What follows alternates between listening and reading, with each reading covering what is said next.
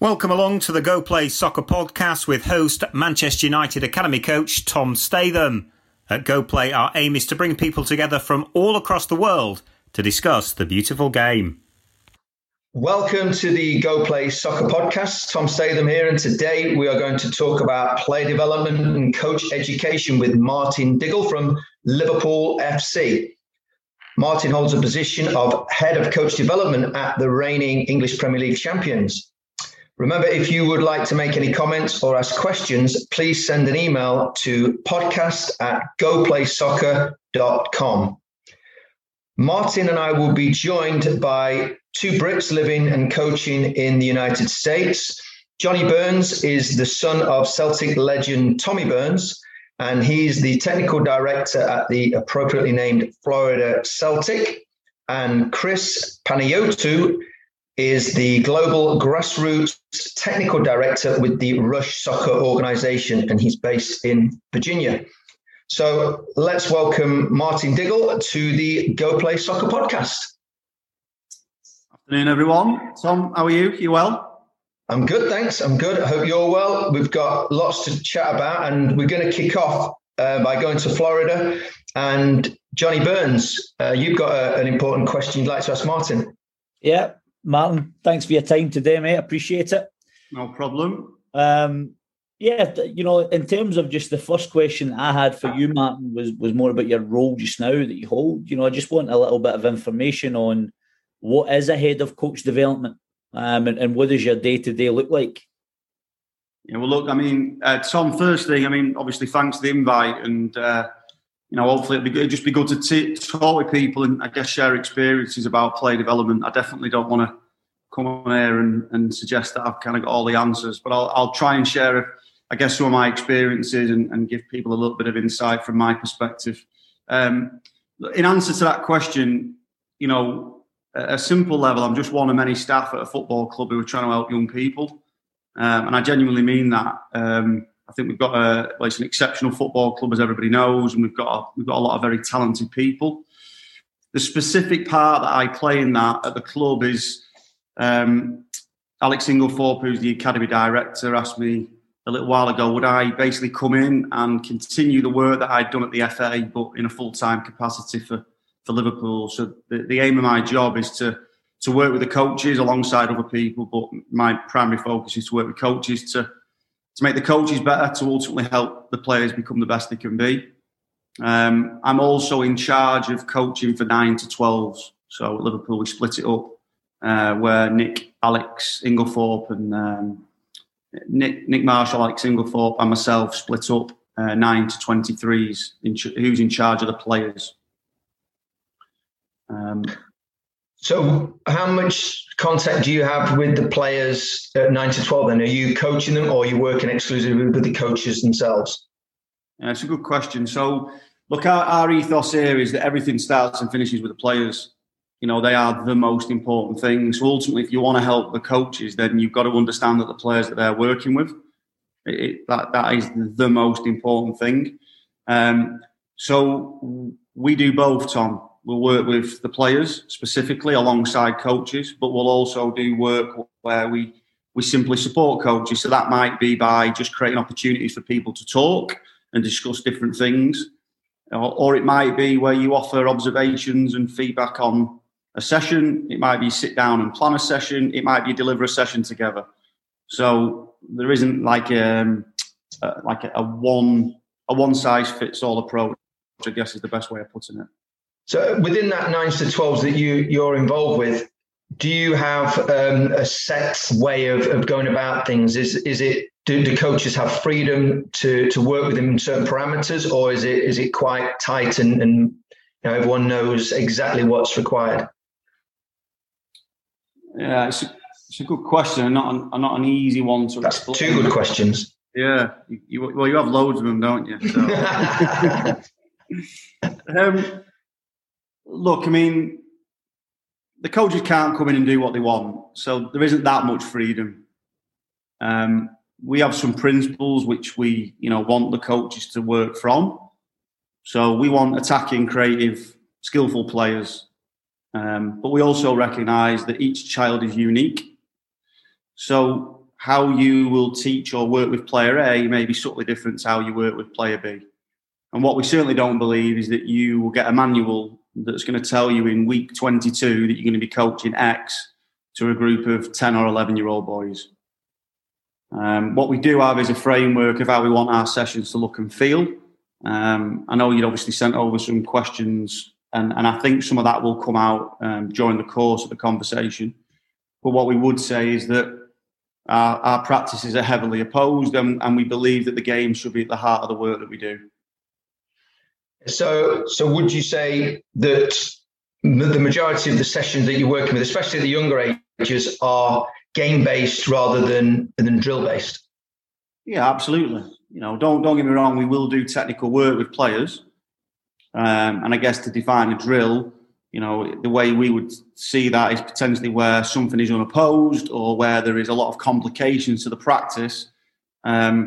We will try and avoid that, yeah. So it would be very simple activities where the children have, the fundamental opportunity to fall in love with the game, but also have the opportunity to learn the game rather than learning clever practices. And would you say, is that initial program very technical based? Would you say the emphasis on technical development, or do you have elements of game situations, tactical, physical attributes as well?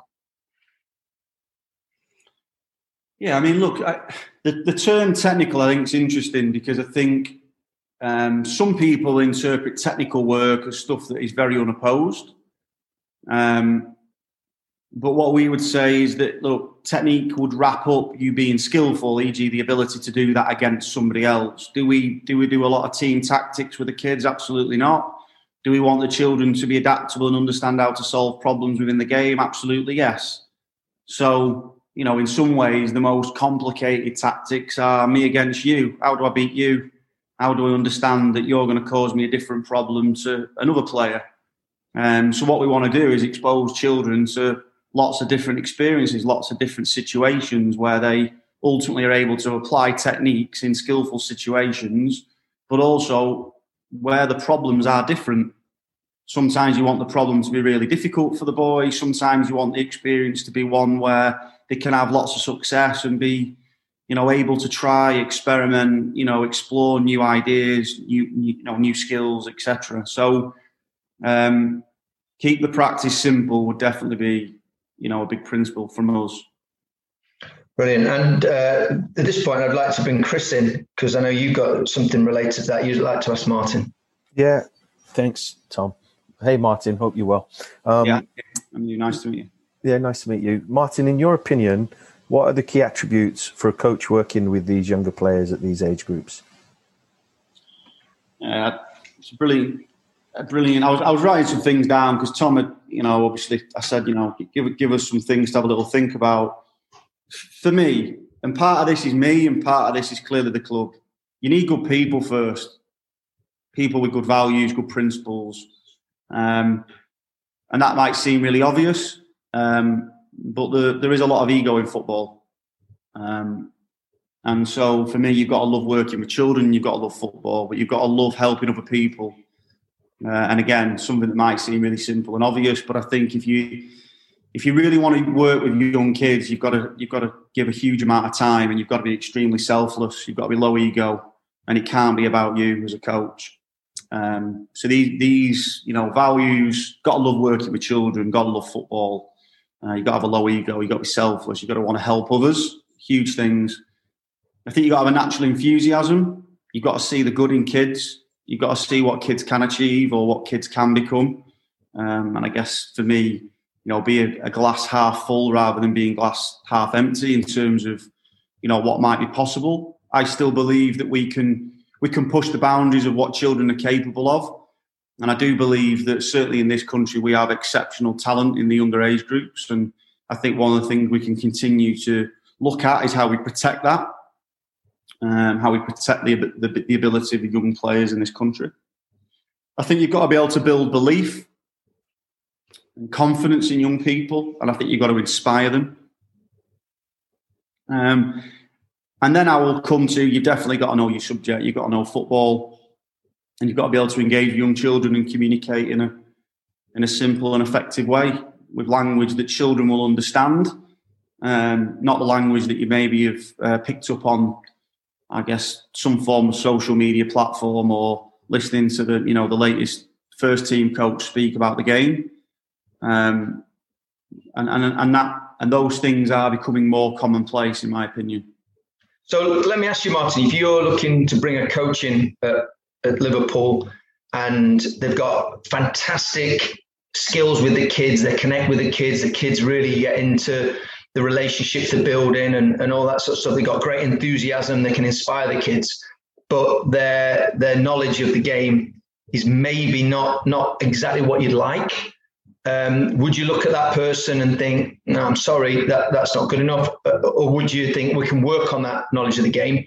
And would you prefer someone that way around than someone that's got great game knowledge, maybe a former pro that's got, 200-300 league appearances, let's say, but hasn't got a great deal of experience working with kids? How would you deal with each of those situations, and which would you value more?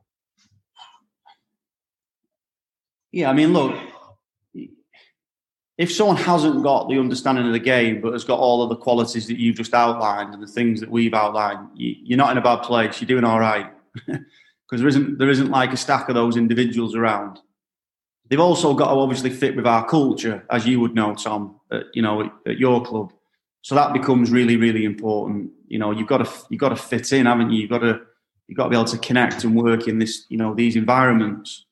But for sure, there's probably something I've missed off that. If someone hasn't got a knowledge of the game but has got an appetite to want to learn, to get better, is humble, all of those things, then you've got a good chance. You can build that. And the level of understanding of the game that you actually need to work with the very young players, I think sometimes there can be a danger when you've got too much of that, because you maybe want to accelerate a process that doesn't need accelerating, and you want to maybe coach in a more adult-based way. So sometimes, not using the right way, people with a lot of insight and knowledge who can't work with older players but maybe would want to, they then can start applying that to young kids, which is counterproductive. But that doesn't mean, Tom, that you can't be an ex-player with 300 games who couldn't also be brilliant. And I want to make that point clear. It's you've got to take each person on their merits, but you've got to be good people, and you've got to love kids, and you've got to want to help them more than you want to help yourself, for sure. And then, especially with the younger kids, I'm very much a believer in, you've got to make it a fantastic experience for them. You've got to almost entertain them and make them feel relaxed and give them that joy and pleasure from football, nurturing the love of the game. As they get older, then how important do you think that is? Do you think that's something that drops off a little bit as the kids get to their teen years and then a scholarship, or is that still a vital quality that you look to nurture within the kids at Liverpool? Got to love the game, haven't you?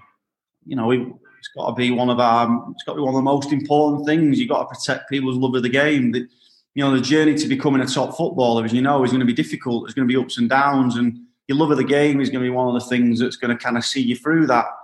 And so, I think within football, I think for some time now, certainly in this country, there's probably been talk about making it more fun and enjoyable for younger players, but I think we all want something that's enjoyable, and I think that doesn't matter whether you're 5 years of age or 55 years of age. Absolutely. I think Chris has got another point to make here as well. Chris, I'll bring you in and make your point. My point or my question, Tom? Sorry, either Chris, your point, your question, whatever you like to say. No, Martin looked like he was going to say something else, so I'll let him go first. Tom, just going back to your point, I actually think it's more difficult as the players get older. And I think coaches have got to work even harder at it. Because I think young children are relatively fearless. But actually, as kids get older, they become more aware of consequence. They're much more aware of their surroundings. The 11-a-side game brings with it a range of different, experiences and, I guess, interpretations from adults. So I think in many ways, you've actually got to work much harder at it. And maybe actually with the real youngest ones, it's actually quite natural. Yeah, I'd see that as well, because when we see a games program and as you know, I'm working with the younger kids, and that's where I often see you as well. But then you might walk past an older age group game, and it just seems that it's very serious, and there aren't many smiles there. And I always think, surely I agree with you, surely it's even more important because you get into a time, maybe 14, 15, 16, they're getting towards a scholarship, then it's even more important that the coaches are trying to take the pressure away, trying to make it enjoyable and lighthearted, because that's how you get the best out of people, if they're relaxed and enjoying it. Yeah, and look, the environment itself will create natural stress, or it'll bring all those things to bear. The gift of the coach then is, how do you work within that environment, and how do you help the children, to your point, to feel comfortable and able to continue to express themselves. I think one of the things in this country, and this is a personal opinion to be clear, is there's also a huge number of adults that surround these young kids once you get into the 11-a-side game, and that brings benefits, but it also brings challenges because everybody wants to feel like they're helping. And actually that can also be counterproductive because, all these people surrounding the young players will just naturally create, I believe, in a lot of kids, uncertainty and a lot of questions. So we have to think carefully about that. Good, Chris, you ready? Yeah, I'm ready. Just to throw in there, Martin, you didn't mention it, but empathy and patience obviously are important, right? As that characteristic of a coach, but then also being able to see through a kid's lens, right? Knowing who's in front of us, which you said, right? But Martin, the question I'd like to ask is, if you could go back in time, what advice would you give to young Martin as a coach, starting his journey, 17, 18, 20 years old? What are the things you look back on and you go, man, I wish I'd have done that differently? Or, well, I certainly would have tried to appreciate it from a player's perspective and look and see it through kids' eyes, for sure. I think that's a great point. To put the game more at the heart of my work would be my number one. Again, in England, and it is a bit of a generalisation. It depends on where you've coached and worked. But coaching in England worked where you started with a technical practice, you then built up to a skill-based practice, and then you went through into a game. That was the conventional way of working. And one of the things that I certainly got caught up on is we're not moving on to the next thing until we've got the first thing right. And one of the things was that you were, I guess, in many ways trying to achieve everything within the space of one night. So your point about empathy, your point about patience, 100%. This is a long-term process. It's not about what the kid is going to achieve by the end of tonight, next week, 2 months' time. This is about a long-term journey. Learning is about, we'll have ups and downs. It's not straightforward. It's not linear, using a bit of a fancy term. And yeah, time is massive, isn't it? So putting the game at the heart of it, not trying to cram everything into one evening. It's obviously a long-term process. Stand back and observe more. Talk less. And when you do talk, because you've observed better, I think that you will have you will see better, and therefore what you say will be more meaningful and more impactful. Each kid is unique. So be careful if you've got a lovely manual about how you want to work and that you want to apply that to all players, when the reality is that the 15, 20, whatever number of young boys or girls that are stood in front of you, they are all different. So look to understand them first would be a really, really important principle of mine. So Martin, let's just say we've all got the privilege of coming down to Liverpool and seeing the Martin Diggle session. It's definitely not going to be warm-up skills and then a game to finish with. But what would it look like? What would the Martin Diggle coaching session look like? Yeah, look, we have a framework here for our real youngest players, and you asked me the question before, Tom, about the freedom of the coaches and like the structure. So one of the things, we have a structure within our sessions. So with the youngest kids, we tend to start with a game. So the kids arrive at different times. And one of the ways of allowing children to, I guess, be excited about getting here is to start with a game.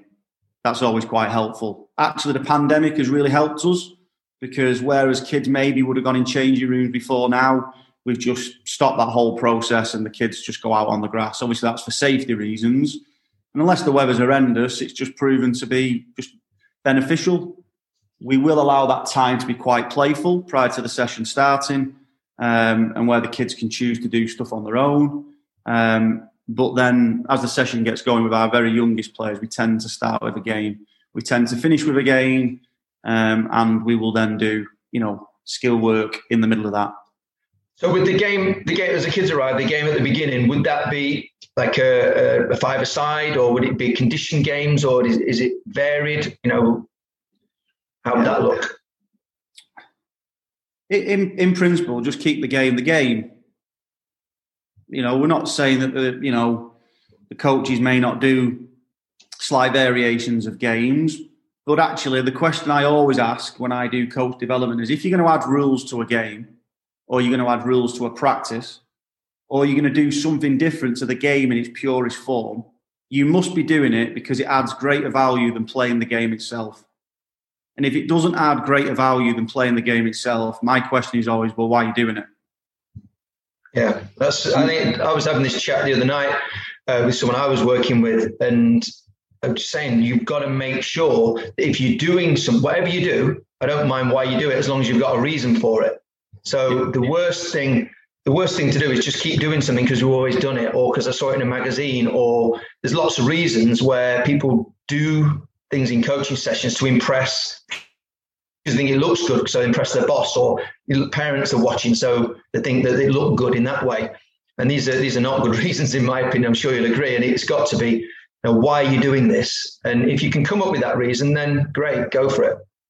Yeah, look, Tom, absolutely. I worked for the FA for a considerable period, and one of the things that we were absolutely huge on was that when you work with coaches, people will see things in different ways, and there's nothing wrong with that. That's actually the brilliance of the game. But you need to know why you're doing stuff. Absolutely.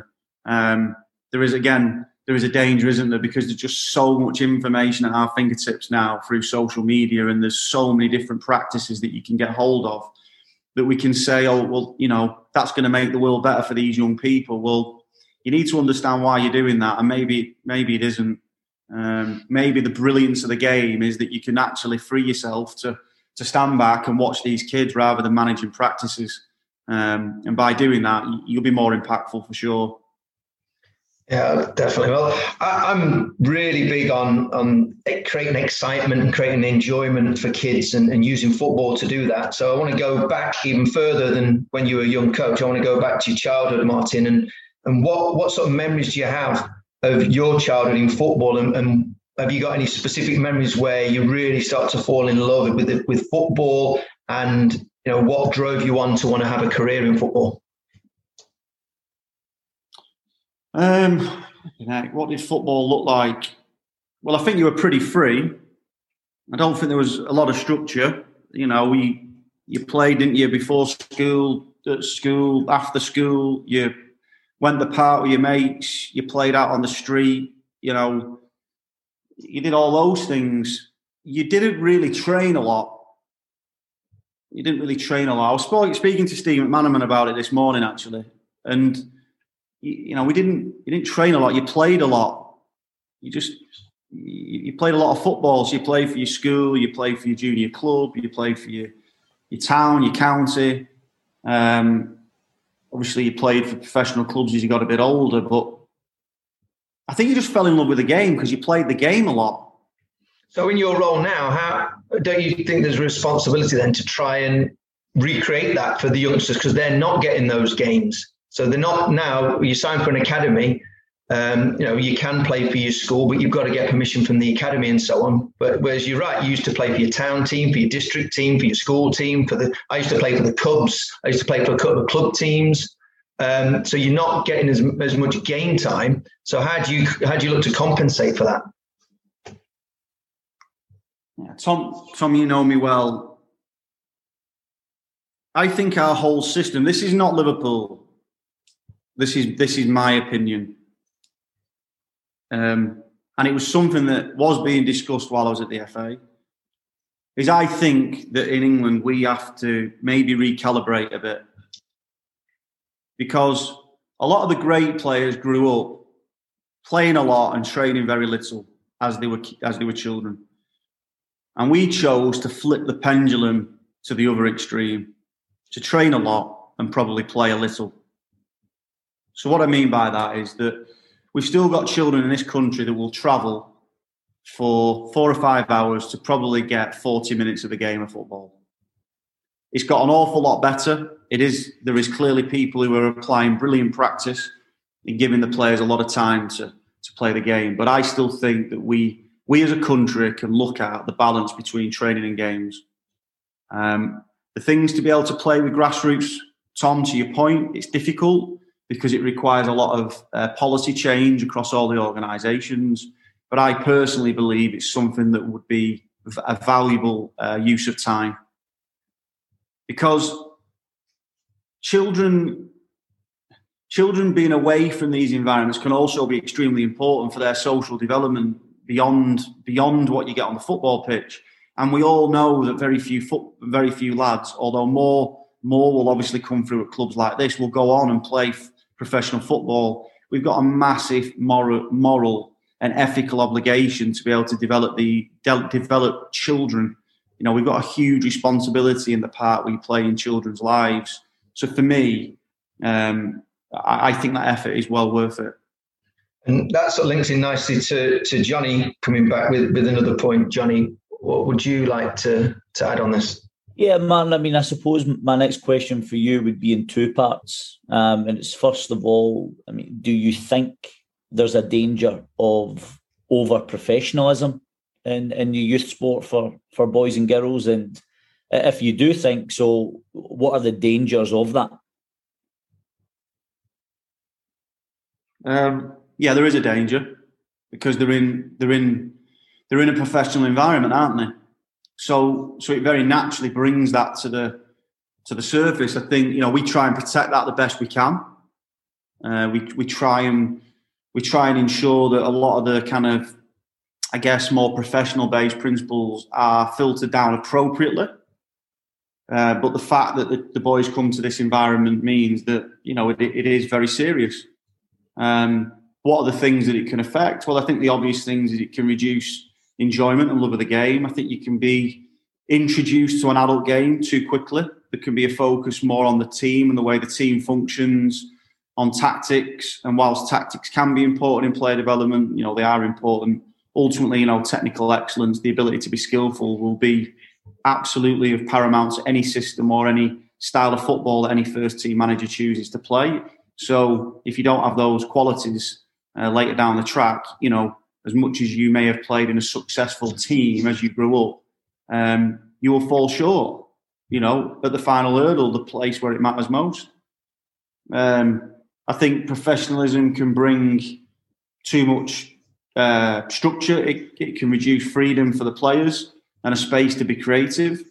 As I've said, I mean, you know, my view is the game has a natural set of boundaries. You know, it's got 2 goals. You know, it's got width and depth. It's got an offside line. It's got penalty boxes, etc. So ultimately, if you train a lot more than you play, and what you do in training does not resemble the game, then you are naturally restricting the capabilities for children to be free, explore the natural problems of the game, and have space to be creative. So this is what I mean about professionalism is professionalism may be nothing more than the fact that you just train a lot more. You know, I'm sure a lot of people would see way beyond that, like GPS units, you know, performance analysis support. But actually, if you just go back to basics and you look at the fact that the kids train so much more than they play now, that in itself is more professionalised compared to what some of the greats of yesteryear grew up in. Now, there's benefits to that, but there's also some watch outs. I think my final thing on this one is that if you over professionalise things and you put too many adults in the space of young children, you can take away some of the skills that you ultimately want children to develop, like being adaptable, like being independent, like having leadership qualities. So we often look at it and think, well, we're doing more for the kids, so therefore it's going to be better. It can be very much counterintuitive. Actually sometimes doing less is actually doing more because of the space that you give children to kind of learn and develop. Yeah, I was going to mention that because earlier you mentioned about the number of adults that are around the kids at the moment, and parents are very important. And when a parent is deciding where their 8-year-old is going to go, to do their academy football, because the best kids in the Northwest have usually got a choice of some pretty big clubs. How difficult is it to almost stop that over professionalization, because that attracts a lot of parents? The more professional it is, the more structured it is, the more adult the football that they're getting, they think this is what is required. So how is that a difficult thing to deal with? Yeah, it is. But what I do believe, we believe, Tom, is that every child, it's the most important thing in a parent's life. They want the best experience for their child, and people have an interpretation of what's going to be best for them. And often that interpretation is based around the experiences that they've had and the information that they've got at their disposal. So sometimes when you just see the children playing on the face of it, people can think, well, they're not being coached. They're not doing anything for my kid. Well, one of my beliefs is you've got to work with parents. You've got to help them understand the sophistication in the way that you work and the thinking that underpins your ethos and your philosophy. Because otherwise you will always be at the mercy of interpretation.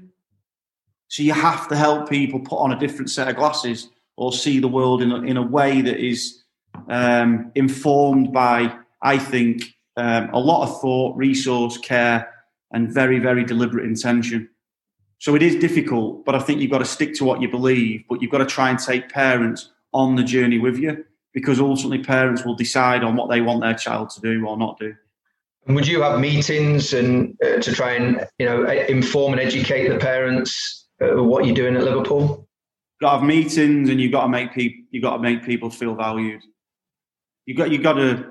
This is a people game, so it's like when you go back to working with the players. It's no different when working with the parents. This is their child. It's the most important thing in their life that they've got to feel like they're giving up their child to you as an organisation. So yeah, absolutely. Chris, any follow-up points? Yeah, I did. I was just thinking there with the parents. Obviously, we're in America, so it's a little bit different for us. We don't have the Liverpool badge or Tom's Club's badge, and again, we don't have the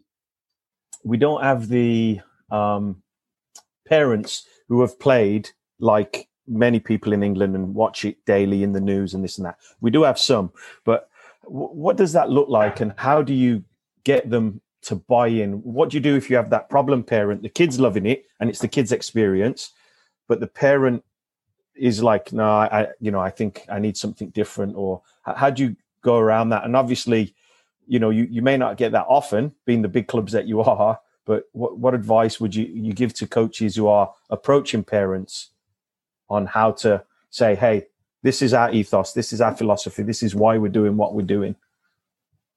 I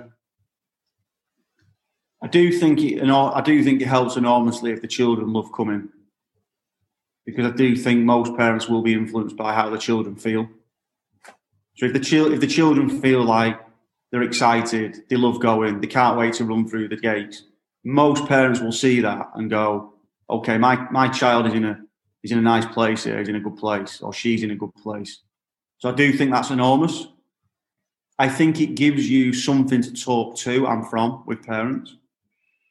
But I also think that whether you are working with parents, whether you are working with players, or whether you are working with coaches, one of the things that I don't believe we are as good at as we could be is, you said about seeing it through the child's eyes.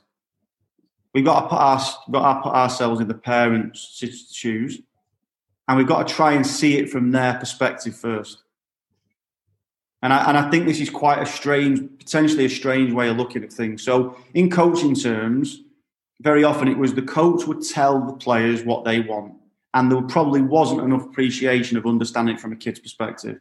I think we've got better at that. I think we can continue to get better at it. And I think you need good people to check and challenge the way that you do your business and the way that you see the world. In coach education, it was the same. We as the coach educators will tell you as coaches, this is what you should do. And ultimately, people rile up against that for me. Because we're all the kind of guardians of our own kind of free speech, and we can decide and choose to do what we want to do. So I'm a massive believer in trying to understand it from someone's point of view. For me, it's no different when you work with parents. You've got to give people time.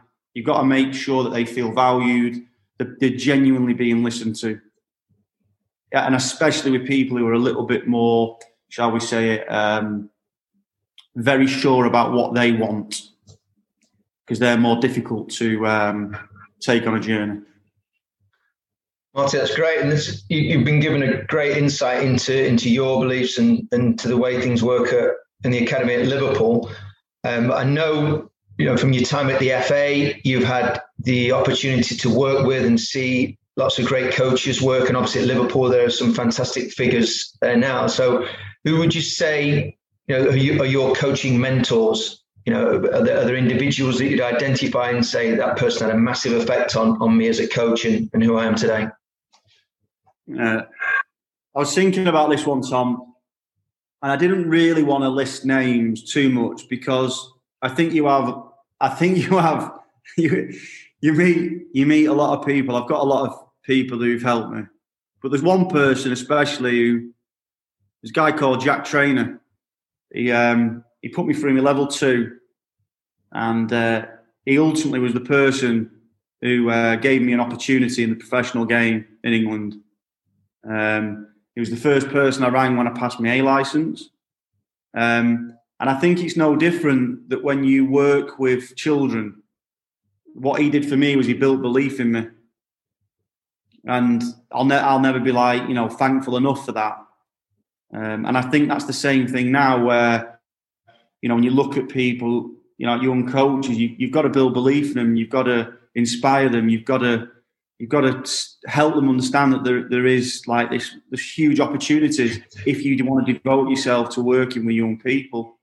So he would be a specific name, but there's been lots, Tom. I think that my biggest reflection and the one that I continue to try and I guess live is the reason why I think I've been influenced by quite a few people is I try and get myself in the room. I try and seek out people who have got experience in football, and I try and listen and glean from those people as much stuff as I possibly can. I do go on the internet, but if I'm being honest, your point before about understanding why you do stuff, I don't think you can get enough of that off the internet. And I think that's why if you can ever be in the company of experienced people, really making the most of that and not being too apologetic for trying to unpack their thinking would be certainly very, very important for me. Yeah, I think that's something that young coaches, maybe this generation, because I'm a 20th century guy, I would rather talk to people rather than go on the internet and that sort of thing. So I would really encourage young coaches to seek out people, seek out mentors. I think, and they'll help you. I think that's one of the things. If you're looking as a young coach to get into football or any sport, is that don't be afraid to approach people. Don't be afraid to ask if you can watch or ask questions, because generally people will want to help you. And that shows the dedication and enthusiasm. And then old guys like me that have been around a while, then, that's great. It keeps us fresh. Tom, absolutely. And, I use the term, get yourself in the room. The other one is get feedback. Just get people's opinions on the way that you work.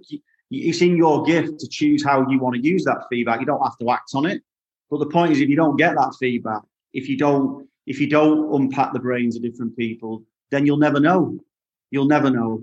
And as much as it is young coaches, again, like one of the things I massively believe in is that people can become very confident very quickly. And that can be a real danger. It can be a real blind spot. People can feel like they've got a philosophy far, far too young, a view of the world, an ethos, and you're like, well, maybe but you might want to live a few more years, and you might want to surround yourself with a few more people, and you might want to ask a few more opinions before you become so set on, what you think is right, wrong, or indifferent. I also think that we should not disrespect experience in the past.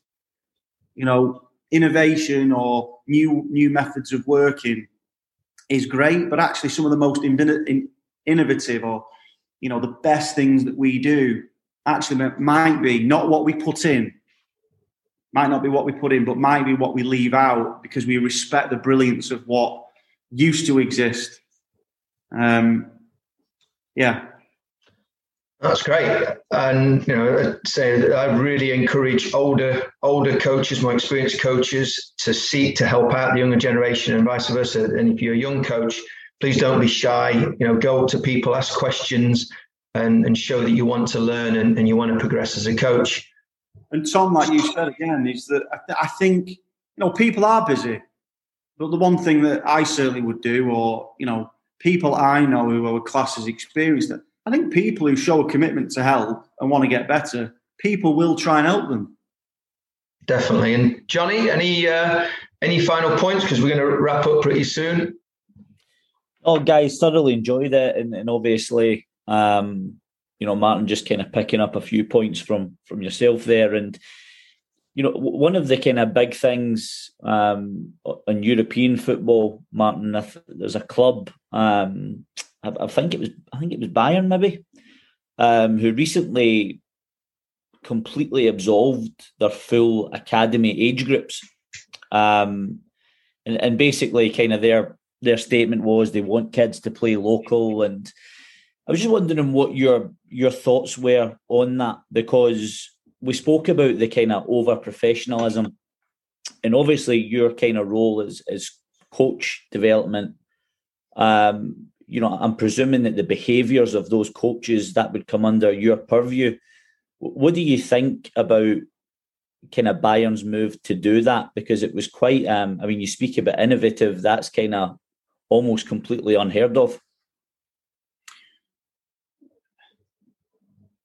Look, I said my personal view is I think that there's things of the past that we've maybe we maybe haven't appreciated the brilliance of. So I can see why allowing children to go and be children and play in relaxed, unprofessional environments could be of some value. What I believe for us specifically in this country is that academy football is here to stay. What I think is we've got a responsibility to constantly step back and say, what is really going on here? And what are the things that matter most in terms of progressing young people?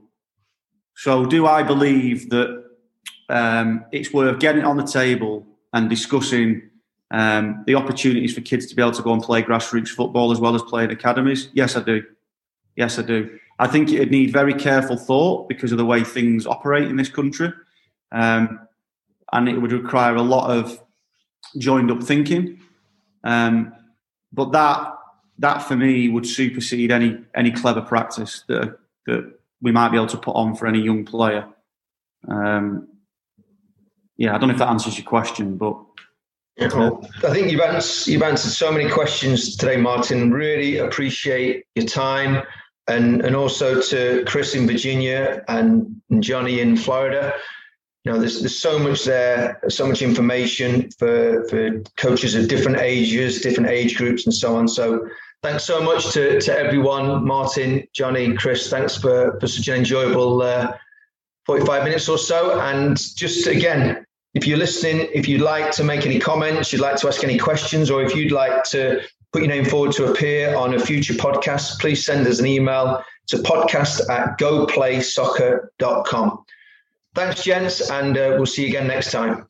Thanks for listening, and if you have a question or comment for us, or if you'd like to take part in one of our podcasts, please email podcast@goplaysoccer.com.